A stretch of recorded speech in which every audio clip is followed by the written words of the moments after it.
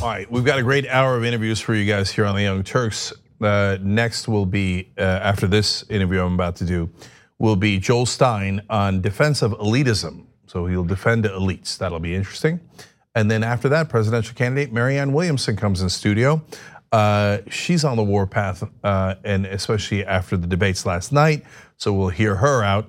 But right now, great guest for you guys. Joining me is Nick Bryant. He's BBC New York correspondent, and he was one of the first to cover the Jeffrey Epstein scandal. Nick, welcome to the Young Turks. I was my favorite Young Turk. I didn't know there was others that you liked, but thank you, I appreciate it. So Nick, you were onto this Epstein story before almost anybody else was. I was onto this Epstein story about 7 years ago. Yeah, and so what did you see 7 years ago that sparked your interest and thought that this might be a giant story? Well, I had written a book called The Franklin Scandal, a story of power brokers, child abuse, and betrayal, which was about a network very much like Jeffrey Epstein's network. It pandered children to the rich and powerful, flew them around the country. There was blackmail involved, there was cover-ups involved. And the Epstein story very much fit the pattern of this other pedophile network that I'd written a book about. So I knew that I was on the right course, and then I managed to acquire Jeffrey Epstein's Black Book. And then I knew that I knew that Epstein's network was very similar to the network that I'd written a book about. So Epstein's Black Book had the names of very powerful people and their numbers and contact info. But look, an average powerful rich person might have the names of a lot of other wealthy, powerful people in his Rolodex. What about the book made it stand out for you as problematic? Well, here's the thing. The House manager, Alfredo Rodriguez, circled the names of people who he had perceived to be taking part in Epstein's nefarious activities. And when I saw who the circled names were, I mean, I was quite stunned by that. And thus far, Rodriguez turned out to be a rather unsavory fellow, much like Jeffrey Epstein. Definitely not as unsavory as Jeffrey Epstein. But according to witness accounts, these young women that have come out and talked about their perpetrators, I mean, he's been pretty much right down the line when you look at the Black Book and you see the circled names. So he thought they might be material witnesses. So was Donald Trump's name circled? Yes, Donald Trump's name was circled. And I don't know this, that's why I'm asking. Was Bill Clinton's name circled? No, Bill Clinton's name wasn't circled, but Epstein had 22 contact numbers for Bill Clinton, so they were probably obviously in contact with each other. He had 22 numbers for Bill Clinton? Yeah, and an email, his personal email. I decided not to send Bill an email, though. I thought that he'd take it the wrong way. Yeah, well, okay, that's good of you to do that. Okay, so now you at that time you had some really interesting material. You got your hands on this Black Book that only the FBI had, other than you. So I assume that everybody wanted to write about it, right? Oh my God, this is an amazing, amazing story. No, it's kind of interesting. I pitched the Franklin scandal in 2002, 2003 about this power broker pedophile network, and I also pitched the Epstein story. And editors had a tremendous amount of cognitive dissonance. If they believed Nick Bryant, then obviously this was a horrible thing and they had to do something about it. Or if they just wrote Nick Bryant off as a conspiracy theorist, then they wouldn't have to do anything about it. And unfortunately, the media, the people in the media opted to just write me off.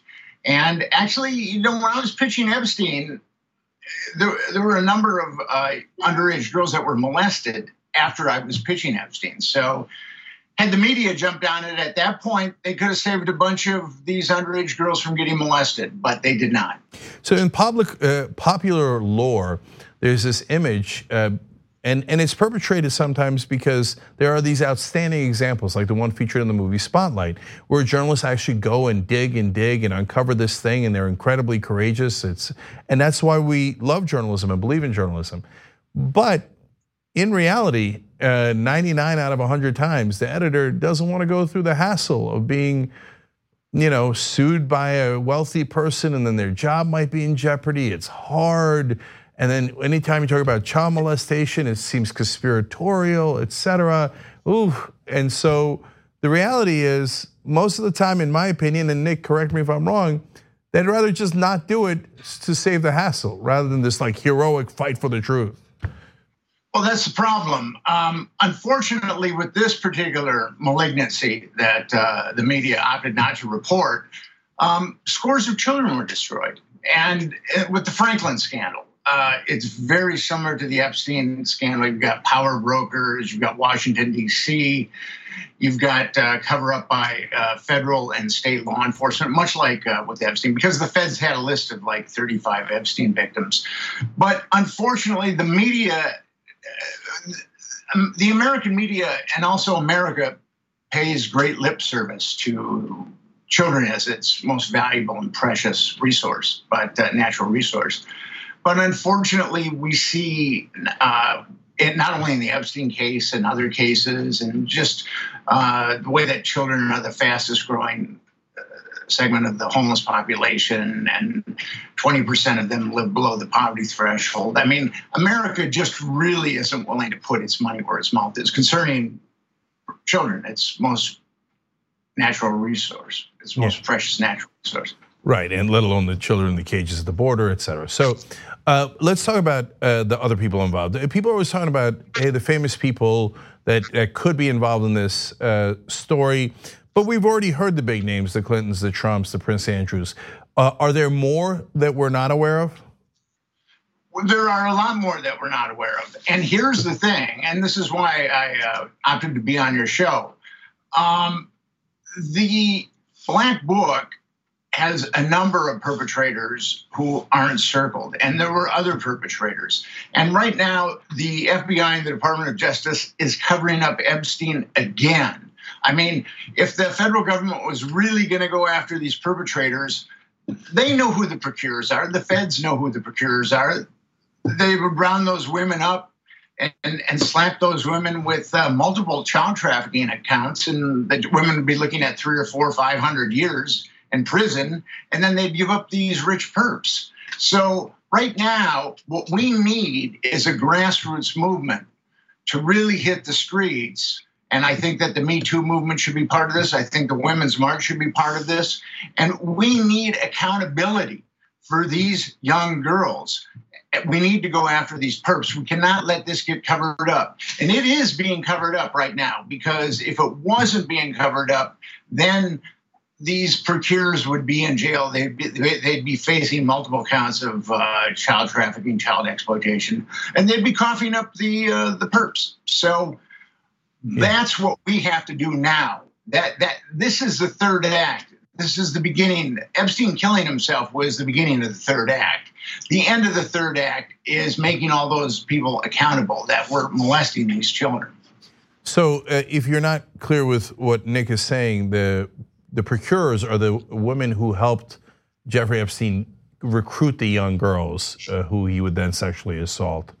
And so, Nick, who are the prosecutors that should be pursuing this right now, that people should be putting pressure on? And how do you know that they're not working behind the scenes to get the procurers? Because I've been following this story very closely, and I have my sources, and none of those procurers have been indicted. So I'm pretty confident about that. And it was originally the Southern District of New York, the Department of Justice, were the ones that originally arrested Jeffrey Epstein. And William Barr, who is our present Attorney General, he took part in the cover-up of the pedophile network that I wrote about, that was operational in the 80s and was covered up in the late 80s and early 90s. So he was the Attorney General under Bush Sr. When this pedophile network I wrote a book about was covered up. So William Barr has already covered up one pedophile network, and it's really incumbent upon us as just decent human beings that we do not allow him to cover up this Jeffrey Epstein pedophile network. So that's fascinating, and curious about your former book as well.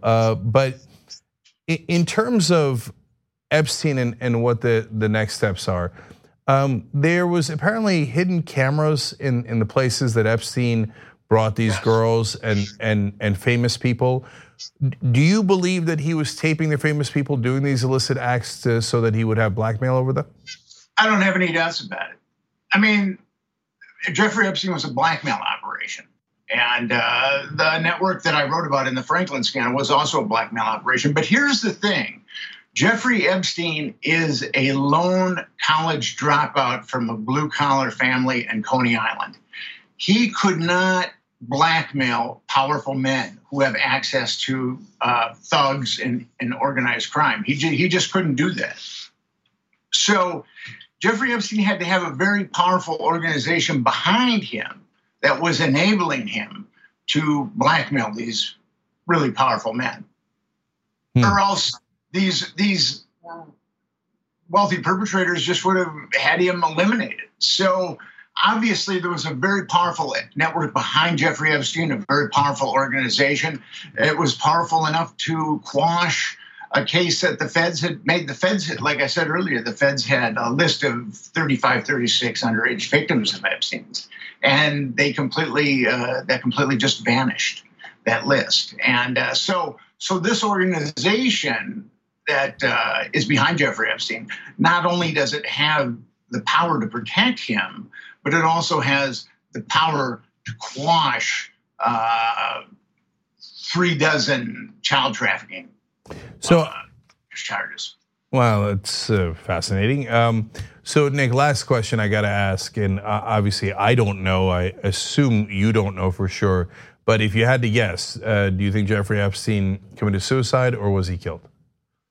Well, I don't know about that, but I will say that in the book that I wrote, Craig Spence was the one who played the Jeffrey Epstein role, and he was kind of a mysterious guy, and he had lots of money, very much like Epstein, from a blue collar family in upstate New York, and he kind of reinvented himself, and now he committed suicide.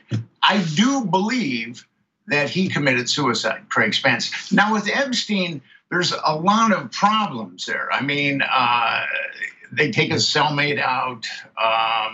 The cameras aren't working. One of the guards who was looking after him wasn't even a guard. I mean, he wasn't looked at for 3 hours. I mean, how many coincidences does it take before someone smells something rotting? And now it's entirely possible that Jeffrey Epstein was given time to kill himself. But like I said, there was a very powerful organization behind him. And that organization was Jeffrey Epstein had just reached a critical mass of mass media. And that organization probably made Jeffrey Epstein a deal he couldn't refuse. So Nick, the old Vito Corleone line. Right, of course. So Nick, I can't help but ask one last thing. I never got back to, and the press never really reported about the video of the hallway. So I had always said when we heard the story that he hung himself, I said, well, the tapes of the hallway are going to be fairly determinative. So are those missing? I don't know. We were told that they were malfunctioning. So, but here again, I mean, how many coincidences does it take for people to be suspicious? There's been so much malfeasance that has gone on with Jeffrey Epstein. He has molested children for decades, and he's gotten away with it. He got away with it with the feds. He got away with it with the grand jury in Florida. So ultimately, America isn't done with Jeffrey Epstein if we've got an ounce of sense in our heads. I mean, we have to make sure as Americans that this is pursued to the letter of the law, that Jeffrey Epstein's procurers are indicted, and that they in turn ultimately name these other powerful perps.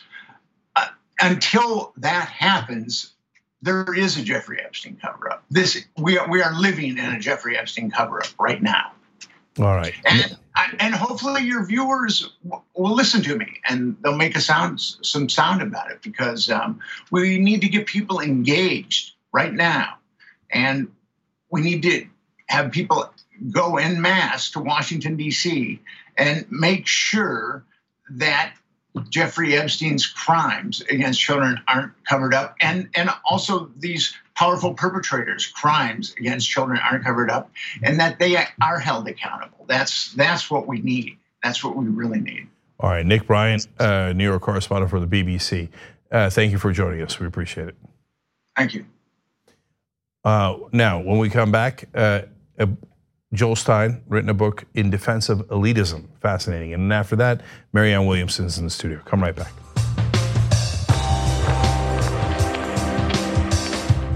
All right, back on the Young Turks. We got a great guest for you guys in the studio now. Joel Stein has written for Time Magazine for over 20 years. He was a columnist for Entertainment Weekly, Los Angeles Times. And now he's got a book out called In Defense of Elitism, Why I'm Better Than You and You're Better Than Someone Who Didn't Buy This Book. Okay, so Joel, first off, is it an actual defense of elitism? It is. I know it sounds like a parody, it sounds like a joke, but it's a complete defense of intellectual elites. I think there's two kinds of elites. I want to make that clear. In the book, I call them intellectual elites and boat elites. Boat elites care about money, intellectual elites care about ideas. And I think the nation and really the whole Western world has turned against people with education, people who know what they're doing, and everyone wants to just operate from the gut. And it just makes me very scared. And I think it's what's leading us towards populism and nationalism and authoritarianism. So, we might have an interesting conversation here where I disagree in part, but overall, the part that I vehemently agree with, if you can vehemently agree with anything, is that I want smart people in charge. I don't think it's too much to ask for. I think that's I don't want my leaders to be idiots. I want them to be smart. But apparently that's a controversial position. It is. I think people find, and this has been true for a very, very long time, long before Sarah Palin.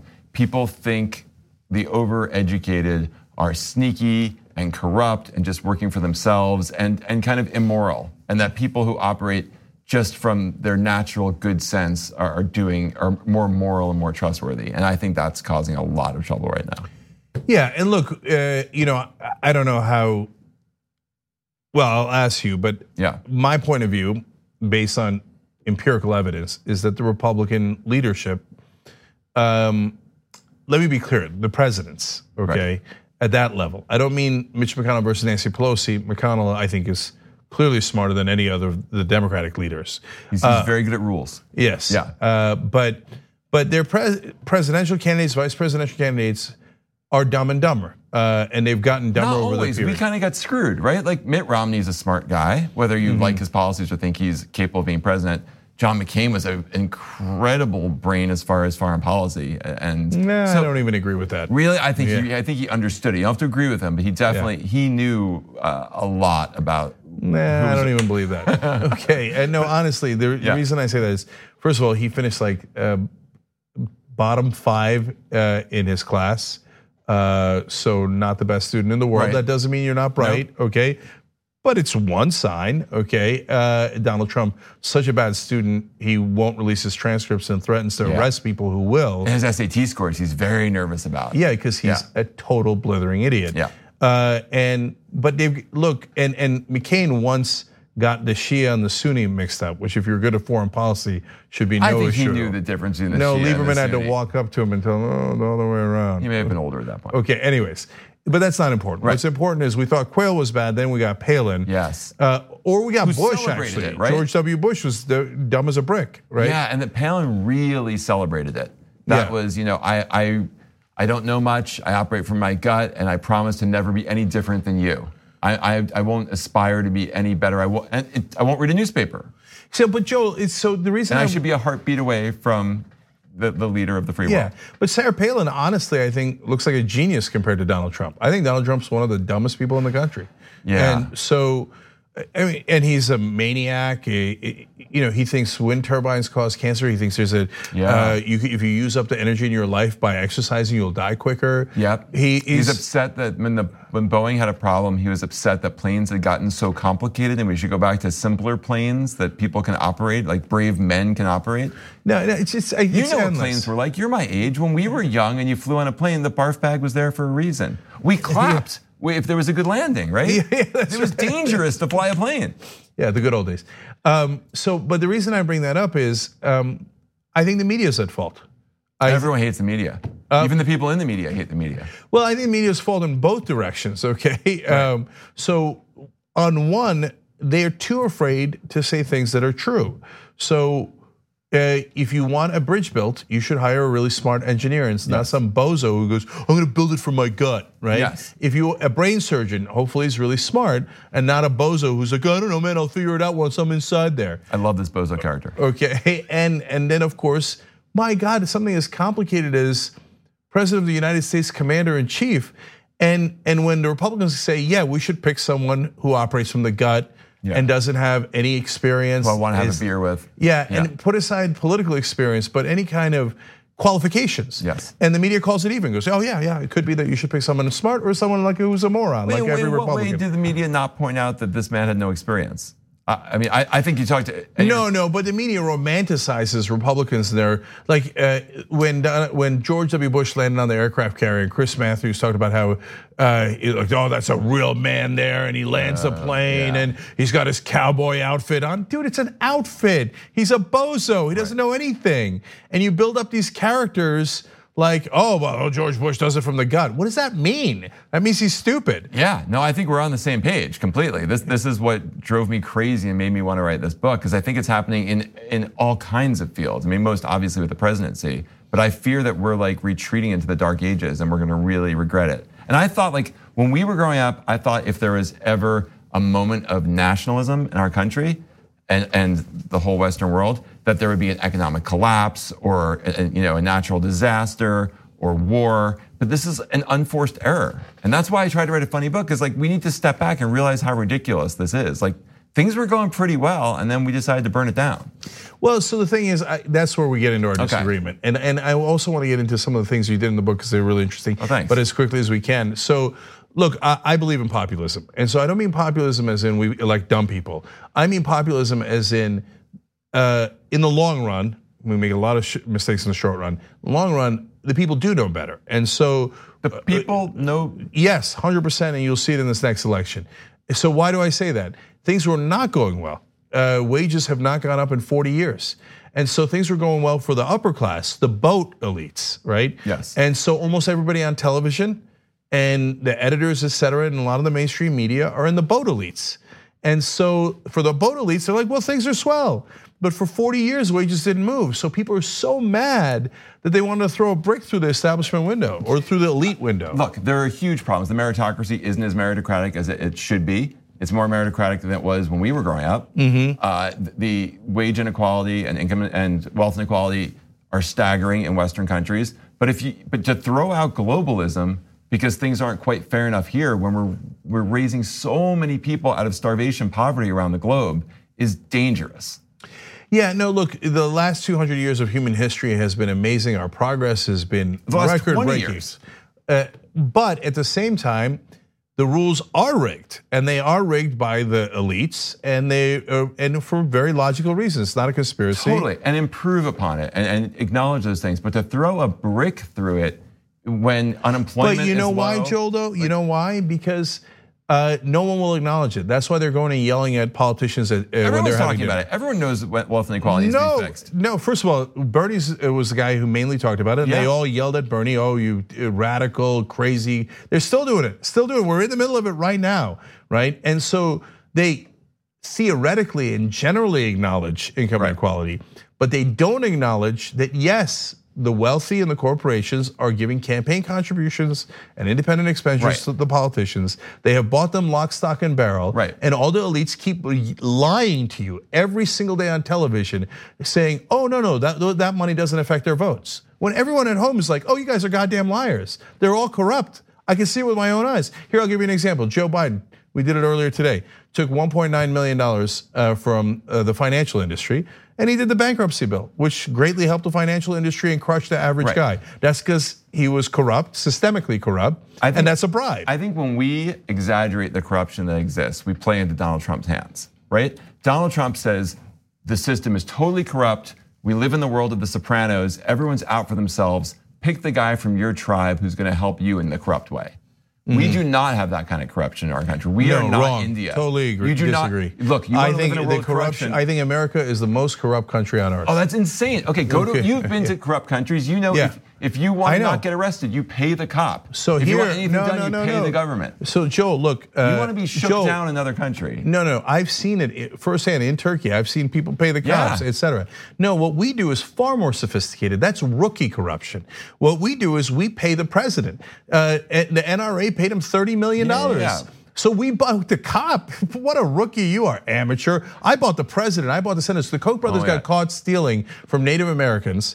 They were taking extra gas from them. And what did? They realized, I go buy politicians. They bought the senator from Nebraska. They bought the senator from Kansas named Bob Dole. And they made all their charges go away because they got political influence. I'm not saying there isn't corruption. I'm not saying we couldn't do better. But to claim the whole system is corrupt. It's systemically corrupt. Look at any list of corruption and where our country falls on those lists. No, that's total horse crap.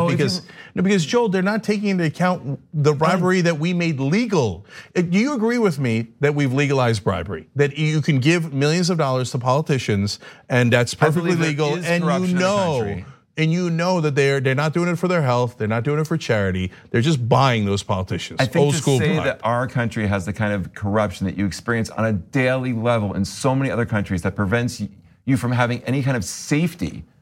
When you build a railroad in India and you pay someone to put crappy stuff in your rails and the train derails in months. No, I don't think we're at that level of corruption. Well, how about Monsanto paying Trump and the Republicans and going, hey, you know what? Trains, again, amateurs, will poison the whole country. Opioids will poison the whole country, kill 30, 40,000 people a year. Right. But hey, I paid off all my politicians and all those people. They let me do drug selling. They let me do loan sharking, payday lenders, etc. Do you see what I'm saying? I totally see what they're saying, and I agree that the system can be much, much better.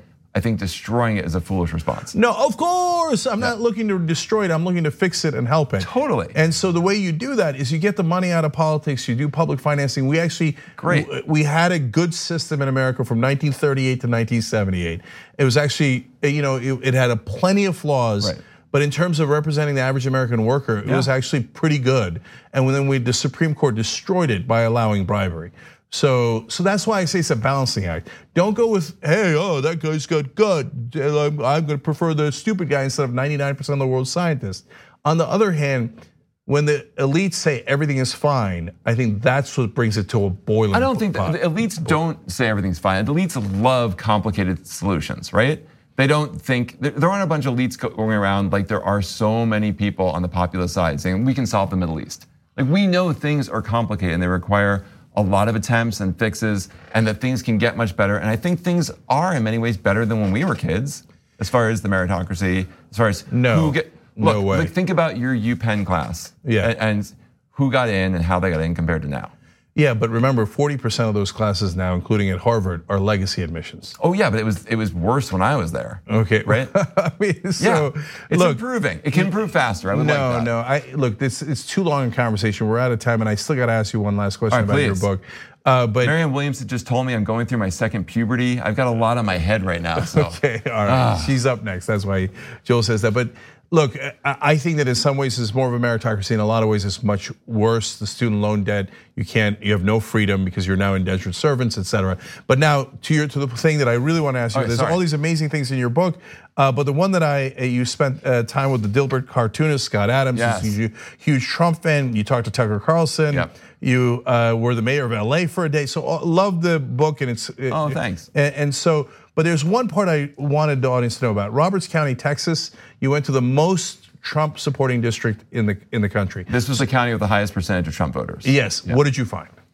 I haven't spent a lot of time in rural Christian white America, so I had some prejudices going in. I had read Hillbilly Elegy, so I expected like an opioid addicted mama with few teeth. This was a particularly well-educated county. I found I learned a lot about a better way to live from them because they are not quite as phone addicted and they have a really tight community because it's so small. And I also felt like I thought they could teach me how to live, but I didn't love the fact that they were voting. They complain that people in Washington and Austin are making laws that don't really consider them. And I think there's some truth to that, for sure.